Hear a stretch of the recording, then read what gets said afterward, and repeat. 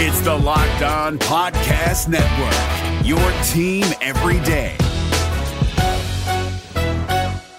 We're driven by the search for better, but when it comes to hiring, the best way to search for a candidate isn't to search at all. Don't search, match with Indeed. 93% of employers agree Indeed delivers the highest quality matches compared to other job sites, according to a recent Indeed survey. And listeners of this show will get a $75 sponsored job credit to get your jobs more visibility at Indeed.com/podcast. Just go to Indeed.com/podcast right now and support our show by saying you heard about Indeed on this podcast. Indeed.com/podcast. Terms and conditions apply. Need to hire? You need Indeed. Wilson, you sent the game-winning email at the buzzer, avoiding a 4:55 meeting on everyone's calendar. How did you do it? I got a huge assist from Grammarly, an AI writing partner that helped me make my point. 96% of Grammarly users say that it helps them craft more impactful writing. Would you agree? Grammarly helped adjust my tone to navigate tough work conversations. And it works everywhere I write, so I can quickly communicate effectively.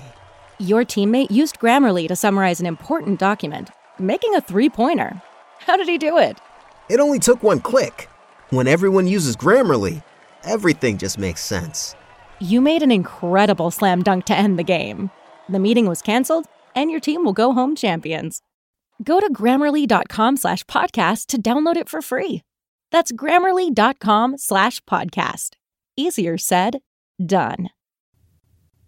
You are Locked On Timberwolves, your daily Minnesota Timberwolves podcast, part of the Locked On Podcast Network.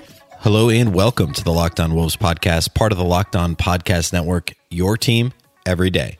My name is Ben Beacon. I'm the host of Locked On Wolves. Happy Wednesday, everybody. Today we'll be finishing out our two-part series, touching on the best moments of the 2019-20 season so far for the Timberwolves. We covered numbers 5 and 4 on Monday, and today we'll go with 3, 2, and 1. As a reminder, each podcast across the Locked On NBA network will be spending time this week looking at the best moments of the season so far for the respective teams. Today, we will, as mentioned, dive into 3, 2, and 1. A quick reminder to please subscribe to this podcast on iTunes, Stitcher, Spotify, Google, wherever you get your podcasts. Follow us on Twitter at Locked On T-Wolves. That's at Locked On T-Wolves. Don't forget the T. Typically, we try and start with a little bit of league-wide news. There isn't a whole lot going on over the past couple of days. Really not, I don't know, there's really not even much related to the status of the league or when games could come back. There's still kind of this overall sense of, it seems like they're still going to try to restart the season, but right now we're basically talking, a little bit of draft news, what teams are looking for. There's a little bit of talk about some players retiring, Olympics. Andrew Bogut, will he play in the 2021 Olympics or will he retire? Some general management movement. Calvin Booth, of course, former Timberwolves player and then also director of pro personnel, got promoted to general manager with the Nuggets. Former GM Milt Newton, who is the Timberwolves GM under Flip Saunders, he is currently with Milwaukee as their assistant GM, and he is as a candidate for the GM's job in Chicago. Also, the G League will have a select team, which will allow players who don't want to play college basketball to go there and play for a year before being drafted into the NBA. There's a few different candidates for the head coaching job there. Sam Mitchell is reportedly going to be the coach. Of course, a longtime Timberwolves player, top 5 in basically every category in Timberwolves history, and then also longtime assistant with the Wolves and interim head coach after Flip Saunders passed away. Apparently, officially, David Fizdale and Brian Shaw are each also receiving consideration for the head coaching job of the G League Select team, which again is primarily going to be, 18, probably not too many 17-year-olds, 18, 19-year-olds who are trying to get to the NBA without playing college basketball. So Mitchell's been seen as this guy who can, he, despite his more tough love type demeanor, almost more of a Tom Thibodeau in some senses, he still grew close with the likes of Zach LaVine, Andrew Wiggins, Karl-Anthony Towns, all those guys. That was Towns' rookie year, Wiggins' second year when Mitchell was the Wolves head coach. So also Zach LaVine's rookie season, second season.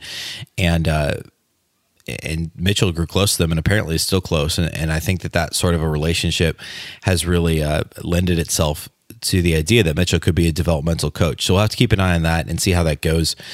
Certainly there's some part of Mitchell's coaching style, namely his strategy, that is a little bit old school still, but clearly is still a very present figure on NBA TV and involved in the lives of a lot of different players. So we'll see how that turns out, and if he does indeed officially get named the coach of that team. But that'll be interesting to keep an eye on. That's kind of the rundown of the overall league news, with a couple of, I guess, tangential Wolves connections there with Newton and with Sam. So we'll move on and go right into our series of the top 3 moments now of the season so far for the Timberwolves. Our number 5 moment, just to quickly recap, was the win over the San Antonio Spurs on Thanksgiving Eve back in late November. It brought the Wolves record to a surprising 10-8 at the time. Of course, it directly preceded an 11-game losing streak. That game was significant because it brought the Wolves to their high water mark of 10 wins and only 8 losses.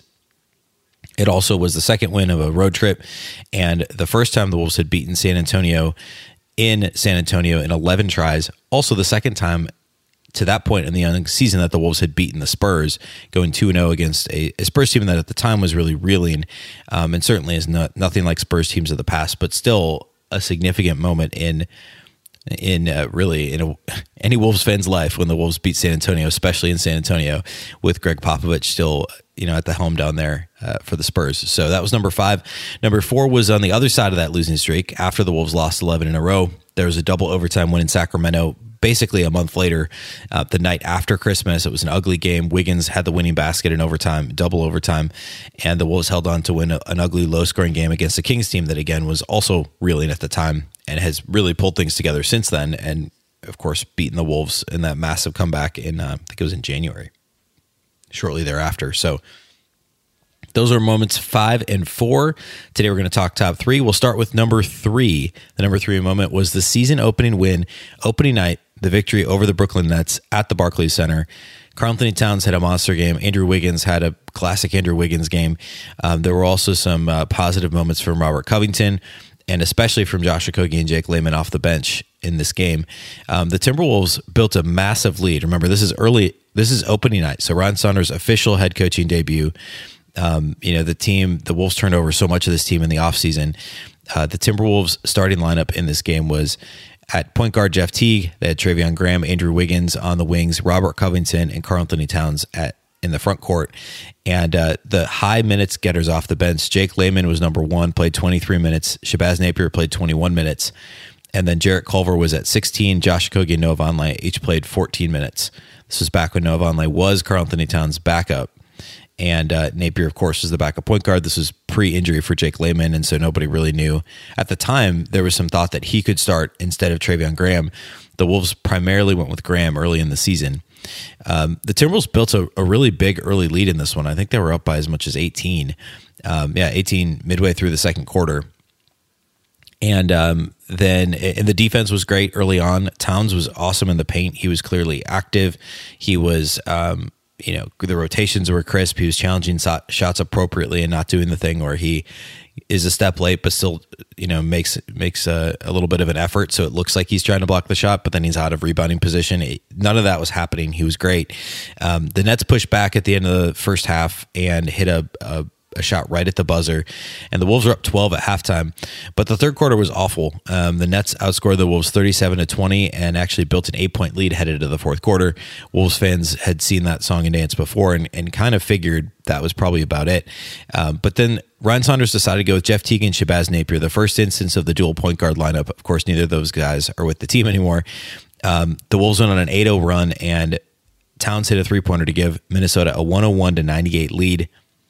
Andrew Wiggins went into old Andrew Wiggins mode. And remember, he was pretty good early in the season, but in this game, he had a number of really tough to watch, deep 2-point attempts with the game kind of in the balance down the stretch in the fourth quarter.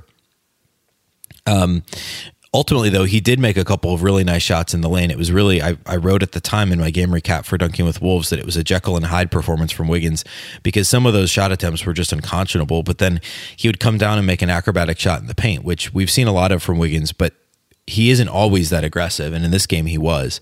The game was tied at 1:15 with just under a minute left. Towns was guarding Kyrie Irving, and really on an island, and did an awesome job keeping him in check. And then a second time, Towns picked up Irving and forced him into a missed shot. The Wolves couldn't score on their end, went back and forth, and then in overtime, the Wolves took a 127-126 lead. Kyrie Irving had the ball. You may remember this, with just under 15 seconds left in isolation with Okogie guarding him. Irving tried to spin away from Okogie, lost the ball. Okogie dove for it. Kyrie recovered, launched a last-second off-balance attempt, and just missed, and the Wolves won. Stifling defense from Josh Okogie, and this was just a really fun game to watch. Overall, in terms of individual performances, Karl-Anthony Towns had a monster game. He had 36 points, 14 rebounds, 11 of 22 shooting, so 36 on 22 shot attempts, 3 steals, 3 blocks, 3 assists, 7 of 11 on three-pointers, 7 of 8 at the free throw line. Again, 36-14, 3-3 and 3 in just a shade under 39 minutes. Andrew Wiggins had 21, but it took him 27 shots to get there. Missed all 4 3-point attempts. He did have 8 rebounds, but he had 0 assists, 0 steals, 0 blocks. So it's a quintessential Andrew Wiggins performance. A high volume, scoring more than 20 points, but needing more than 20 shots to do it.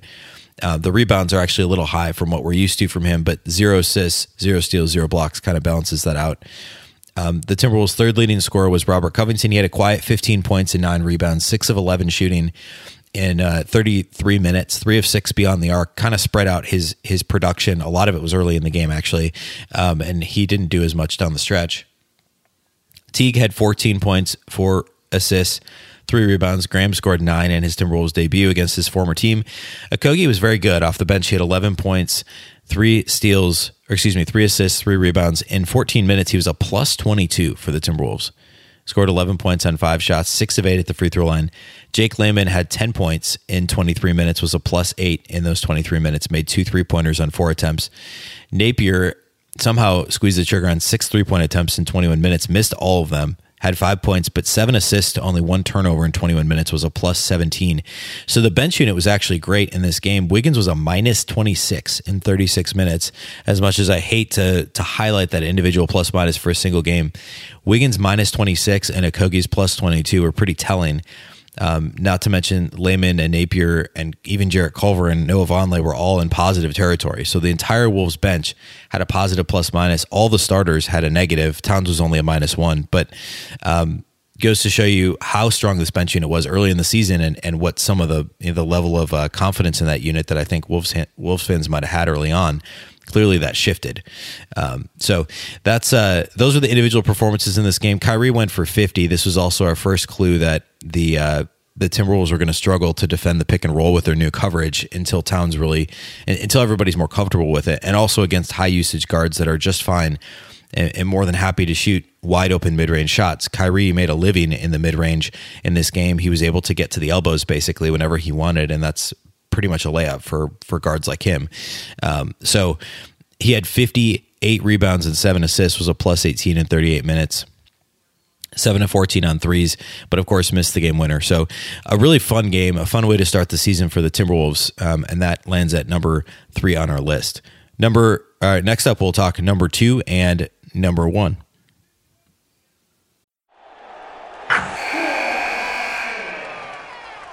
Wilson, you sent the game-winning email at the buzzer, avoiding a 4:55 meeting on everyone's calendar. How did you do it? I got a huge assist from Grammarly, an AI writing partner that helped me make my point. 96% of Grammarly users say that it helps them craft more impactful writing. Would you agree? Grammarly helped adjust my tone to navigate tough work conversations. And it works everywhere I write, so I can quickly communicate effectively. Your teammate used Grammarly to summarize an important document, making a 3-pointer. How did he do it? It only took 1 click. When everyone uses Grammarly, everything just makes sense. You made an incredible slam dunk to end the game. The meeting was canceled, and your team will go home champions. Go to Grammarly.com/podcast to download it for free. That's Grammarly.com/podcast. Easier said, done. The second best moment of the season so far for the Timberwolves isn't a game. decided to go with an off the court moment, and I'll give my reasoning here in a moment as to why this is number 2 and not number 1. But we'll put the D'Angelo Russell acquisition at number 2. And there's a couple things I want to say about this. First, we'll talk about the timeline and how that all came together really before anything else. And then I want to talk through some reasonings as to why I ranked this where I did. So just a reminder of how this came about. The Wolves, of course, everybody knows, were after D'Angelo Russell in free agency last summer. They took him on a helicopter ride over LA, found out on the helicopter ride he'd already agreed to sign with Golden State, and ultimately was landed by the Warriors in a sign and trade. So there was an awkward situation there. Everyone knows D'Lo's desire to play with Towns and vice versa. They grew up friends in the AAU circuit, competed in college, et cetera, and had made very public their desire to play together at some point. So the Wolves were going to continue to try and get Towns his pick and roll running mate and buddy in D'Angelo Russell. There were rumors all throughout the season. Leading into the trade deadline, there was some reports out there that trade talks had soured, that the Warriors were asking for too much, that the Timberwolves had decided to back off. And the Warriors had decided to not move Russell. Remember, him and Steph Curry only played a few games together before Steph broke the bone in his thumb early in the season. So the Warriors didn't really get a full chance to see what they had in D'Angelo Russell. And so it made sense that a trade wouldn't happen. The Wolves shifted gears. They joined that 4-team trade a few days before the deadline, got Malik Beasley, Juancho Hernan-Gomez, Jared Vanderbilt, a first-round pick from Brooklyn, or from Atlanta, I guess, which is actually Brooklyn's, and then also Evan Turner, who hasn't played for the Wolves. They sent Robert Covington and Jordan Bell to Houston. They sent Shabazz Napier, Noah Vonleh, Keita Bates-Diop all to Denver. There were some other players involved in the trade: Gerald Green, Clint Capella, a couple of additional picks, and that was supposedly the Wolves' big splash. It was like the biggest trade in terms of number of players in like 15 years. So that happened a few days before the deadline. There were the reports that the D'Angelo Russell trade wouldn't happen. And then on the actual deadline day, the Wolves pulled off a couple of trades. I remember I was actually sick with the flu, so I was at home and watching some of the live deadline coverage on NBA TV and saw the report live. I think it's the first time basically ever for a trade deadline for any sport that I've seen this unfold live on TV. But there was the report from I think it was Adrian Wojnarowski that the Wolves were going to acquire D'Angelo Russell. Yeah, it was Woj. I want to make sure I got my breaking news source correct, that the Wolves were going to land D'Angelo Russell from the Warriors in a trade with Andrew Wiggins, which I think made everybody feel a little bit better. There was some concern that it could be that there could be that basically the Wolves would have needed to use Covington and picks to get him, but instead the Wolves used Wiggins in one pick and were able to use Covington in a separate trade. And so Minnesota got D'Angelo Russell, Jacob Evans, Omari Spellman, sent out Andrew Wiggins, a first-round pick for next year, 2021, that's top 3 protected. So if the worst happens again next season, they should still hang on to their pick. And then also a 2022 second-round pick. So basically a first-rounder and a second-rounder along with Andrew Wiggins to get D'Lo and a couple of throw-ins. The advantage here in this trade for the Wolves, in addition to getting D'Angelo Russell, of course, is shedding Andrew Wiggins' salary. The Warriors clearly are just seeing this as an opportunity cost. They get a first-round pick, which they think will be decent next year, and giving up Russell and taking on Wiggins' salary is a little bit of the opportunity cost to get that pick. There's also the chance that they can turn Wiggins around in their culture, that he can play alongside Steph Curry, Draymond Green, and then when Klay Thompson comes back next year, Klay Thompson. And could he be the guy that everybody wants him to be? Clearly, he's not going to be worth his salary, and the Warriors aren't going to ask him to be a star, which is how he's being paid, but they need him to be a strong two-way player and contribute offensively when they need him to, but lock down defensively. So I think that my guess is they think there's probably a 50-50 shot they can make him, they can stomach that deal. Or if they can't, they must think they can move him next year for something, shed the salary, or, when Thompson comes back, whether it's over the summer or at the deadline next year, and they at least still get the Wolves pick next season. So, and they clearly didn't think Russell was a great fit for them. But the reason why this moment slots in at number 2 for me is because there was somewhat of a feeling of inevitability that this was going to happen, even after all the reports just prior to the deadline that it wasn't. I think everyone knew it was going to happen at some point personally, I thought it was going to be in the summer before it went down. And the fact that it came together so last minute just shows how badly the Timberwolves wanted this to happen. And I can just imagine Gerson Rosas just badgering Bob Myers and the Warriors trying to get this deal done.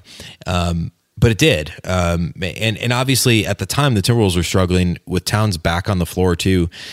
There was just this sense of, the Wolves are struggling defensively. Towns isn't really carrying this team completely himself.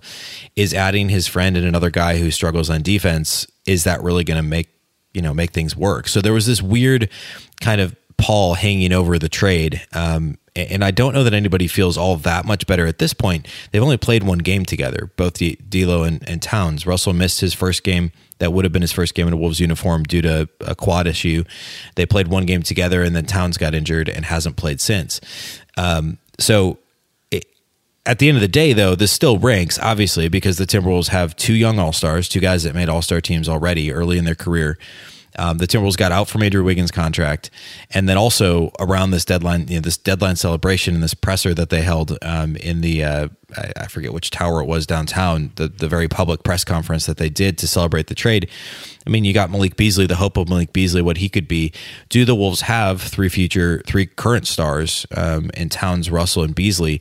And if you could figure out the defense, this is going to be one of the most dynamic offenses in the league, provided you could fill in the rest of the pieces. And I have pretty high confidence Rosas can do that. So it's just this weird, again, the sense of inevitability and the I guess the worst case scenario that they've got some overpaid guys that can't play defense kind of pushes this one down just a little bit. However, we're going to get to our top moment here in a second. And the top moment came immediately after this moment and gave everybody a little bit of a sense for the future as well. So we're going to talk top moment here in just a minute. This is Jake from Locked On. Locked On has teamed up with State Farm to spotlight some of the greatest supporting players in NBA history. After beating the Heat led by LeBron James and Dwayne Wade in 2011, Dirk Nowitzki won an NBA title and proved himself to be one of the greatest basketball players of all time. But there was one player in the starting lineup for the last 3 games of the finals that helped support Dirk all the way to a championship, JJ Barea. Led by JJ and Jason Terry, the Mavs' second unit proved to be the strength throughout the playoffs, where they led the NBA in bench scoring. But for games 4, 5, and 6 in the NBA Finals, Mavs coach Rick Carlisle inserted Barea into the starting 5 to help the Mavs space the floor and put more playmaking around Dirk. JJ Barea had a knack for running the pick and roll with Dirk that helped the Mavs score more efficiently on their run to a title. Dirk Nowitzki couldn't score the way he did if he didn't have much needed support from someone like JJ Barea. Sometimes you and I need that kind of support too. Think of State Farm like a pivotal team player. When you need help protecting the things that matter most, remember the jingle and just say, like a good neighbor, State Farm is there. All right, before we get to the top moment, a quick recap of the 5 through 2 moments so far in the season. Number 5 was the win over the Spurs on Thanksgiving Eve. It brought the Wolves record to 10-8, snapped an 11-game losing streak in San Antonio. The number 4 moment was the snapping of the 11-game win streak, the double overtime win in Sacramento the night after Christmas with the Andrew Wiggins game winner in double overtime. Number 3, the season opening win over the Brooklyn Nets in overtime. Kyrie misses at the buzzer. Towns has a massive game, and there's a lot of hope after the opening night victory at Brooklyn. Number 2 was the D'Angelo Russell trade and everything that surrounded it. The positivity that surrounded the trade deadline acquisitions overall, but also landing a second young all-star to pair with Karl Anthony Towns. The number 1 moment of the season so far was absolutely and unequivocally the win over the Los Angeles Clippers immediately following the trade deadline acquisitions. This was the Saturday, the day after the Timberwolves announced all their acquisitions in that big press conference. The Clippers came into the game 36-15, of course, one of the best teams in the West with Kawhi Leonard and Paul George.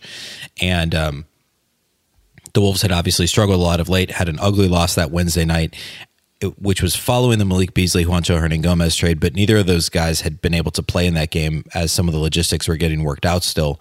The Wolves on the Saturday game had everybody available. That included James Johnson, it included Beasley, Hernan-Gomez, it included the rest of the guys they got in that big trade. It included Jacob Evans from the Golden State trade. However, D'Angelo Russell sat out due to injury. I think it was a quad that he had.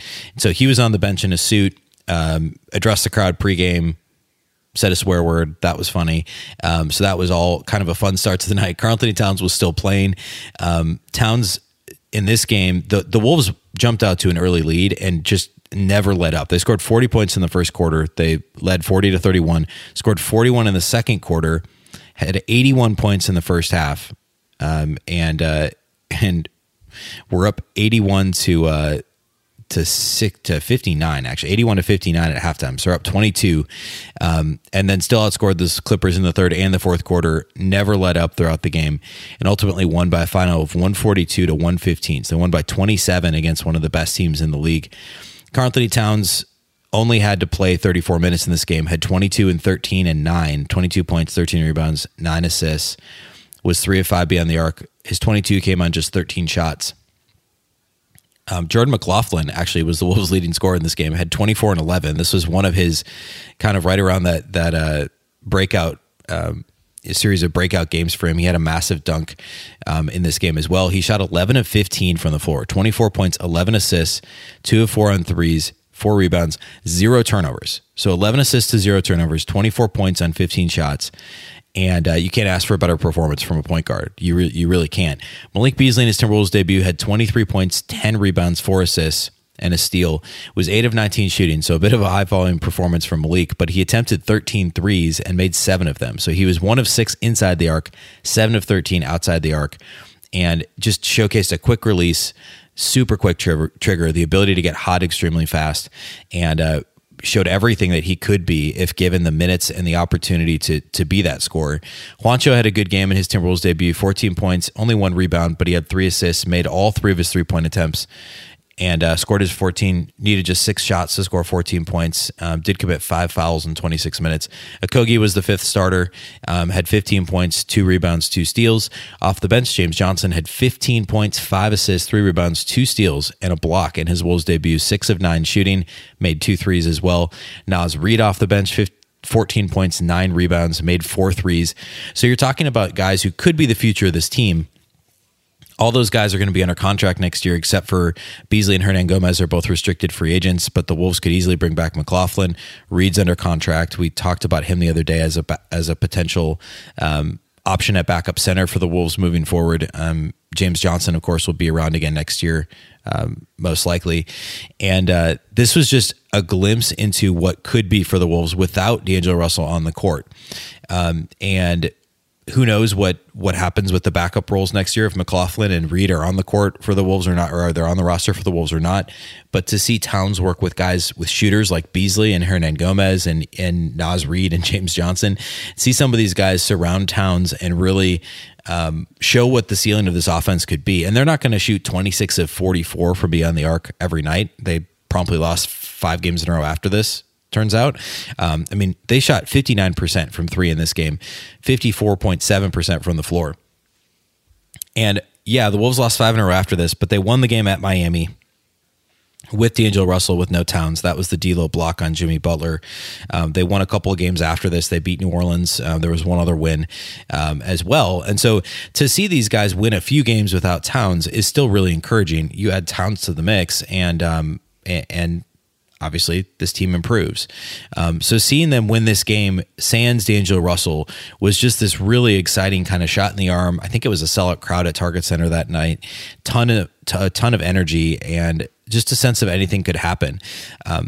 Expectations have been tempered a little bit after this, but the reason why this is number 1 and not number 2 is because it kind of turned that weird feeling after the trade deadline that at least I had, and I don't think I was the only Timberwolves fan that was like, it just feels like the Wolves were chasing this D'Lo thing, and what is this going to mean moving forward? Is this really a positive thing to have all this money sunk into a couple of guys who are essentially the same age and both have the same defensive struggles? But then ultimately, 24 hours later, the Wolves, 24 hours after the press conference at least, the Wolves come out and dominate one of the best teams in the league by 27. They sell out the building. There's all this positive momentum. And that memory, the lasting memory of that game is the best moment that the Wolves have had so far this season and that I've had being a fan of the Timberwolves. So that is number 1 for me. Defeating or landing number 1 just ahead of the actual moments of the trade at number 2. All right. Hopefully you enjoyed this series. We have a couple, kind of across the network programming weeks coming up still here that we'll get into later in the week. We'll have one more show this week to talk through what's up next in that series, as well as a couple other things that we'll cover here on Friday in our final episode of the week. That's all we have for you today. Thanks once again for listening to the Locked On Wolves podcast, part of the Locked On Podcast Network. Remember, the Locked On Network is your local experts on the biggest stories. Subscribe to this podcast on iTunes, Stitcher, Spotify, Google, wherever you get your podcasts. Follow us on Twitter at LockedOnTWolves. That's at LockedOnTWolves. Don't forget the T. That wraps up this edition of Locked On Wolves. Now, tell your smart device to play the most recent episode of Rejecting the Screen. Once again, I'm Ben Beacon. This is the Locked On Wolves podcast, and we'll catch you next time.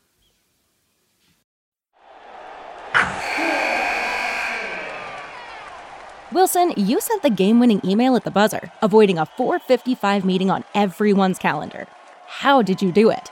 I got a huge assist from Grammarly, an AI writing partner that helped me make my point. 96% of Grammarly users say that it helps them craft more impactful writing. Would you agree? Grammarly helped adjust my tone to navigate tough work conversations. And it works everywhere I write, so I can quickly communicate effectively. Your teammate used Grammarly to summarize an important document, making a 3-pointer. How did he do it? It only took one click. When everyone uses Grammarly, everything just makes sense. You made an incredible slam dunk to end the game. The meeting was canceled, and your team will go home champions. Go to Grammarly.com/podcast to download it for free. That's Grammarly.com/podcast. Easier said, done. Hey, Prime members, you can listen to this Locked On podcast ad-free on Amazon Music. Download the Amazon Music app today.